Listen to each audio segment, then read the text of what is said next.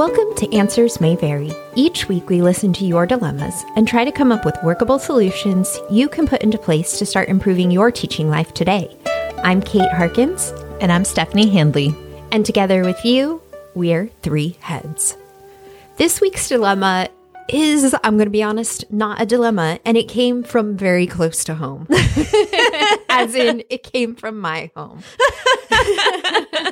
And yet, how could we say no?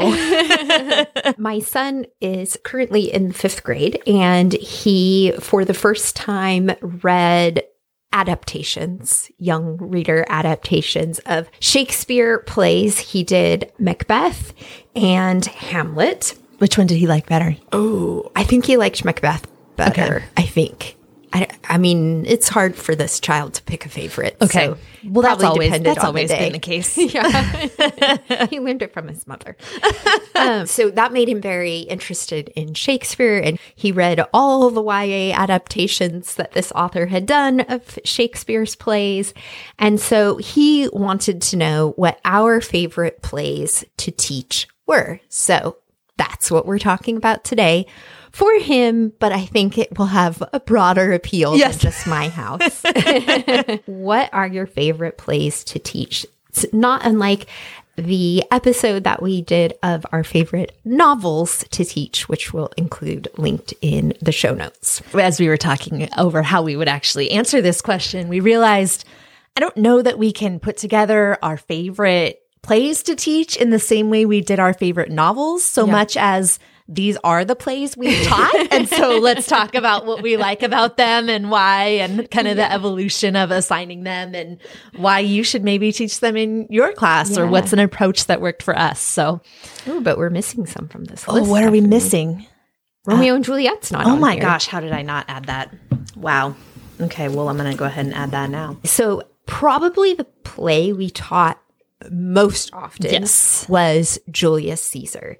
And I know there are lots of people who don't like Julius Caesar, and I understand why. It's a play that really peaks in Act 3. There's really not a whole, there were many years where we just stopped at Act 3 with our standard level students who felt tortured enough as it was. We're like, we're going to just hit the highlights of Acts 4 and 5. You just need to know the very end. But Julius Caesar is a fun play to teach when you focus on the idea of the friendship between Brutus and Caesar and Cassius to a lesser extent, but as well. And this idea of this betrayal of this friendship that's based on what could be, not on what is. Because I think that readers of the play, the audience, sort of just gets on the bandwagon of like, yeah, Caesar's dangerous. We should kill him. We should kill him. But then you look at what evidence do we actually have that this guy is bad? Yeah. And there's not any. No. And even what Cassius presents as being bad is really just Caesar being human. And so when we look at that and we look at the betrayal of the friendship as well as manipulation of friendship between Cassius and Brutus and look at it from that perspective, I think it becomes very interesting and something that high school students can really buy into is friendship and betrayal and manipulation of friends. Then on that note of both betrayal and manipulation, you can bring in the second half of the play with Mark Antony and the ways that he manipulates, whether it's in his funeral speech or the way that he lies to the conspirators and then ultimately defeats them and gets revenge for Caesar. But you can extend that idea of friendship and betrayal and loyalty and revenge and what do we owe our friends and that sort of thing. You even get hints of Antony. He's ready to turn on Lepidus. Yeah. Well, and in the end, that idea, the very last few lines of the play where he says that Brutus was the noblest Roman of them all, where, yeah, he was my enemy, but there's this deep respect for him as well, which is interesting. Yeah. Another play that we taught multiple times, and I think it's very accessible to students, is August Wilson's Fences. It does at times feel a little heavy-handed, but it's probably more heavy-handed to us as English teachers, and probably English teachers having read and taught it multiple times. I don't think we thought the first time through that it was heavy-handed, but definitely after we taught it 3 or 4 times, we're like, oh my gosh, okay. All right with this fence. But for me, it's also tied in with Raisin in the Sun. Those 2 plays feel very of the same moment in history. And I think that students tend to like those, both of those plays very much. And I think that there's a lot there to discuss. But I think there's also a lot of pain in those plays that can be difficult to navigate in a way that is sensitive and in a way that is respectful of the experiences of others. I think it's funny because kind of for the same reasons Kate was talking about, I've had a roller coastery relationship with it because I think I did go through a season where I was like, I need a break. I can't do this. But I've come back around to where I think I would include it regularly in my curriculum for a lot of reasons. What it is important to present a different experience and to do that with sensitivity, to open our worldview, to expand it. But also I think we used it as almost a starter text in AP and AP Lit. And it works well for that because while yes, as an English teacher, it does feel a little heavy-handed, there is symbolism and imagery that kids can do something with, that they're able to pick out and see how those symbols reinforce the meaning. And I also think if you're teaching AP Lit, it's one of those go-to texts that works for most prompts. I was reminded of that again a few weeks ago, working with some students to review for AP Lit. And we were going through practice prompts and there was one student who used fences multiple times. And there were a couple of times where I was like, oh, so-and-so's going to use fences again. And then they didn't. And it surprised me. And it just really reminded me how, wow, this really does work. It's such a useful text, especially because it's short. Students like it. It's accessible. And gosh, they didn't do this till we were about done teaching it. But now there's a Denzel Washington, Viola Davis film version of it that is outstanding. So I think it's interesting that it's something that tends to be taught at the AP level, but it's something that I think would really work well in a standard level class. So for many years in AP, we did not teach Shakespeare, which I know probably sounds kind of crazy. But Kate went to a conference, right, where they had suggested not teaching Shakespeare because students don't always handle it well. But we came to feel that, like, just in terms of preparing them to be part of the larger world, to college English classes, probably we should read some Shakespeare. And so our first attempt was with Hamlet, which went okay. But I think that's a very internal play. Yeah. And I think we quickly decided to replace that with Macbeth because it was a lot more action, and moves at a much quicker pace. And so we'll probably talk more about Macbeth here, but I did want to, I don't know, it was interesting with Hamlet. And I think the kids liked it more than I expected them to, especially we did watch the full, 4-hour version or whatever it was. But it was kind of funny that they really latched on to Horatio, which I was like, this is the most cardboard cutout character in this play. He's not important. And yet I think that idea you were just talking about with Julius Caesar, the friendship, the loyal friend, they just really connected to him. And this idea that this man supports Hamlet the whole way through. And I mean, a lot of people are betraying him. So he is probably the only good guy in the play, but it was my son's favorite character. There you go. So it just was so funny. It became a joke in class that they were like, Horatio's our favorite. I'm like, why?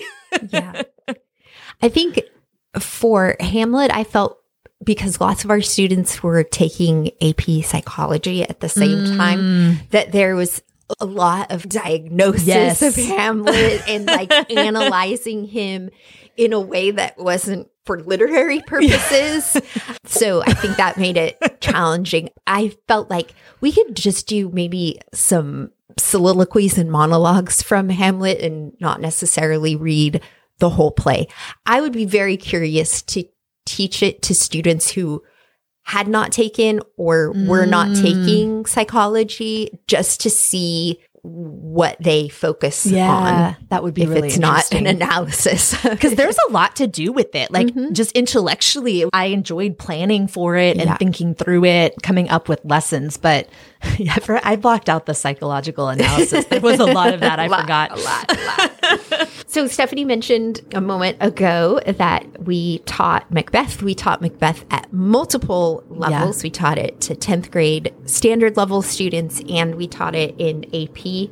I think Macbeth is great. Yeah. It works so well. With multiple levels. The only problem is you don't have a good film that you can use for it. Because even though there is a Denzel Washington version, which is very good, it is very much like a play as a film. And so I don't know that students would have as much to hold on to as they get from other adaptations. I remember But I think you don't need it as much. I just remember sitting in Kate's living room screening versions of Macbeth and being like, nope, not comfortable showing that one. Yeah. Nope, that's real weird. And it's rough. I think we've watched at least 3 versions together at your house. Yeah, at least.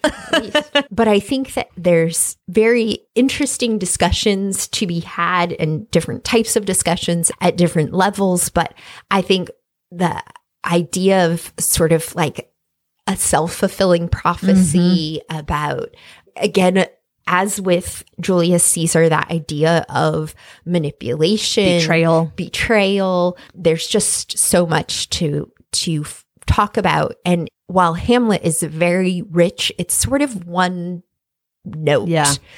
Whereas with Macbeth, I think you can look at a lot of different relationships and dynamics, and there's more to work with that engages students. Yeah. And I think there's a lot of blood. There's witches. I mean, it's very exciting. I think we got a lot of buy-in with tracing Macbeth's like devolution through like sanity, morality, all of that. And it's also fun to talk about Lady Macbeth. And really, then this is where, I mean, it's so nice to push them to get off the internet, because we kind of push them to see a lot of times like, hey guys, like, yeah, you probably found something online that said she's crazy and evil, but maybe she's actually a really good wife. Like, she's very supportive of her husband. And they were like, wait, what? And it was fun to kind of push up against those common interpretations. Another fun one we did in AP was the importance of being earnest. And this was a delight. Students really liked this one. Yeah. We did it because there were a few years where the College Board would provide like a comedy piece, and we wanted to make sure we hit on the comedic satiric techniques. We tried some short stories, and those did not go great. Yeah. They're just were not accessible. And then one was by Woody Allen, and we just increasingly felt uncomfortable with that. And so we kind of landed on the importance of being earnest, which it was funny when we did Pride and Prejudice. It was weird because on the one hand, it felt a little repetitive, but I think it helped a lot because it was in that same kind of world and society. And so I think it prepared our students to put themselves into the context a little bit better, but they really liked it. And we had a lot of fun with it. We used the film version with I do think it's one where they need to see it, because you might not understand the tone in reading it. Correct. Or at least see the beginning of it so that you get a sense of what's supposed to be funny. Yeah. And then they really like it. And I think they actually enjoyed also the kind of differences between the film adaptation. It's a pretty good adaptation, pretty faithful. There are a couple weird parts, and it's fun to watch them notice those and be like, wait, that's not in the play. Like, wait, whoa, this is weird. And I don't know, it's kind of a nice check to be like, hey, you actually read. Yeah. We often made them be a little bit more independent on this one as well, mostly because it was December and finals and semester ending and, but they were able to, I think, in ways that were still productive. Yeah. So as I mentioned at the beginning, Stephanie had forgotten to include Romeo and Juliet on our list. Which is funny because I think it's because we only taught it once, but I really liked it. I taught it a couple of times because I taught ninth grade. That's more than you did. I always forget about that. I don't know anybody who doesn't like teaching Romeo and Juliet. I think it's something that's very accessible to students. It is probably one of his most high interest stories in terms of, especially for teenagers. Yeah. And I think you get a lot of buy-in just literally by the title. They have heard of Romeo and Juliet. Yeah. Maybe not anything else by Shakespeare, but they have heard of that. Even our lowest students, there's a little bit of like, I kind of want to know what that's about. I've heard of that. Yeah. Yeah. I think that the most interesting way to approach Romeo and Juliet that I have seen, and I'm not saying this just because it's how we approached it, but we did look at lots of ways to approach it, was this idea of how avoidable these deaths were.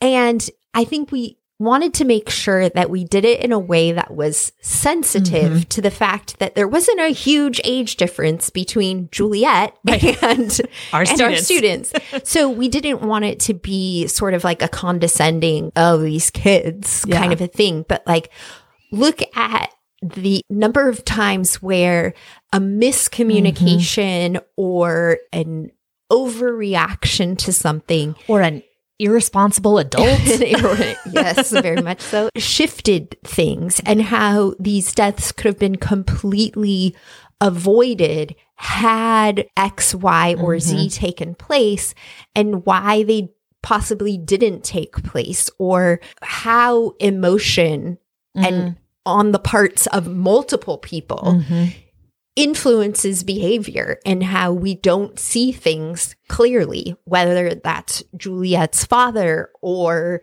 Romeo's cousin. It doesn't matter that once emotion sort of gets in the way of things, we don't see so clearly. And that's what we had them write for their final essay was who's at fault. You can pick one person, you can pick multiple people, whatever. But they had really interesting things to say. Yeah, they did. And I was very pleasantly surprised by, and I think so often we want them to have sophisticated thoughts and they don't. And I felt like that was a prompt where some of them actually had some sophisticated thoughts.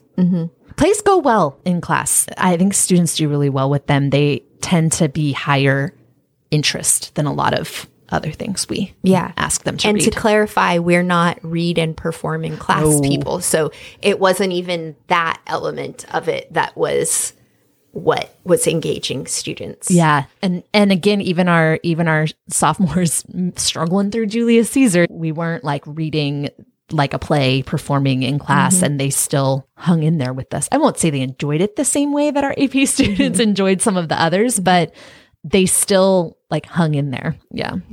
Thank you so much for joining us. We hope that not just my son enjoys this particular topic.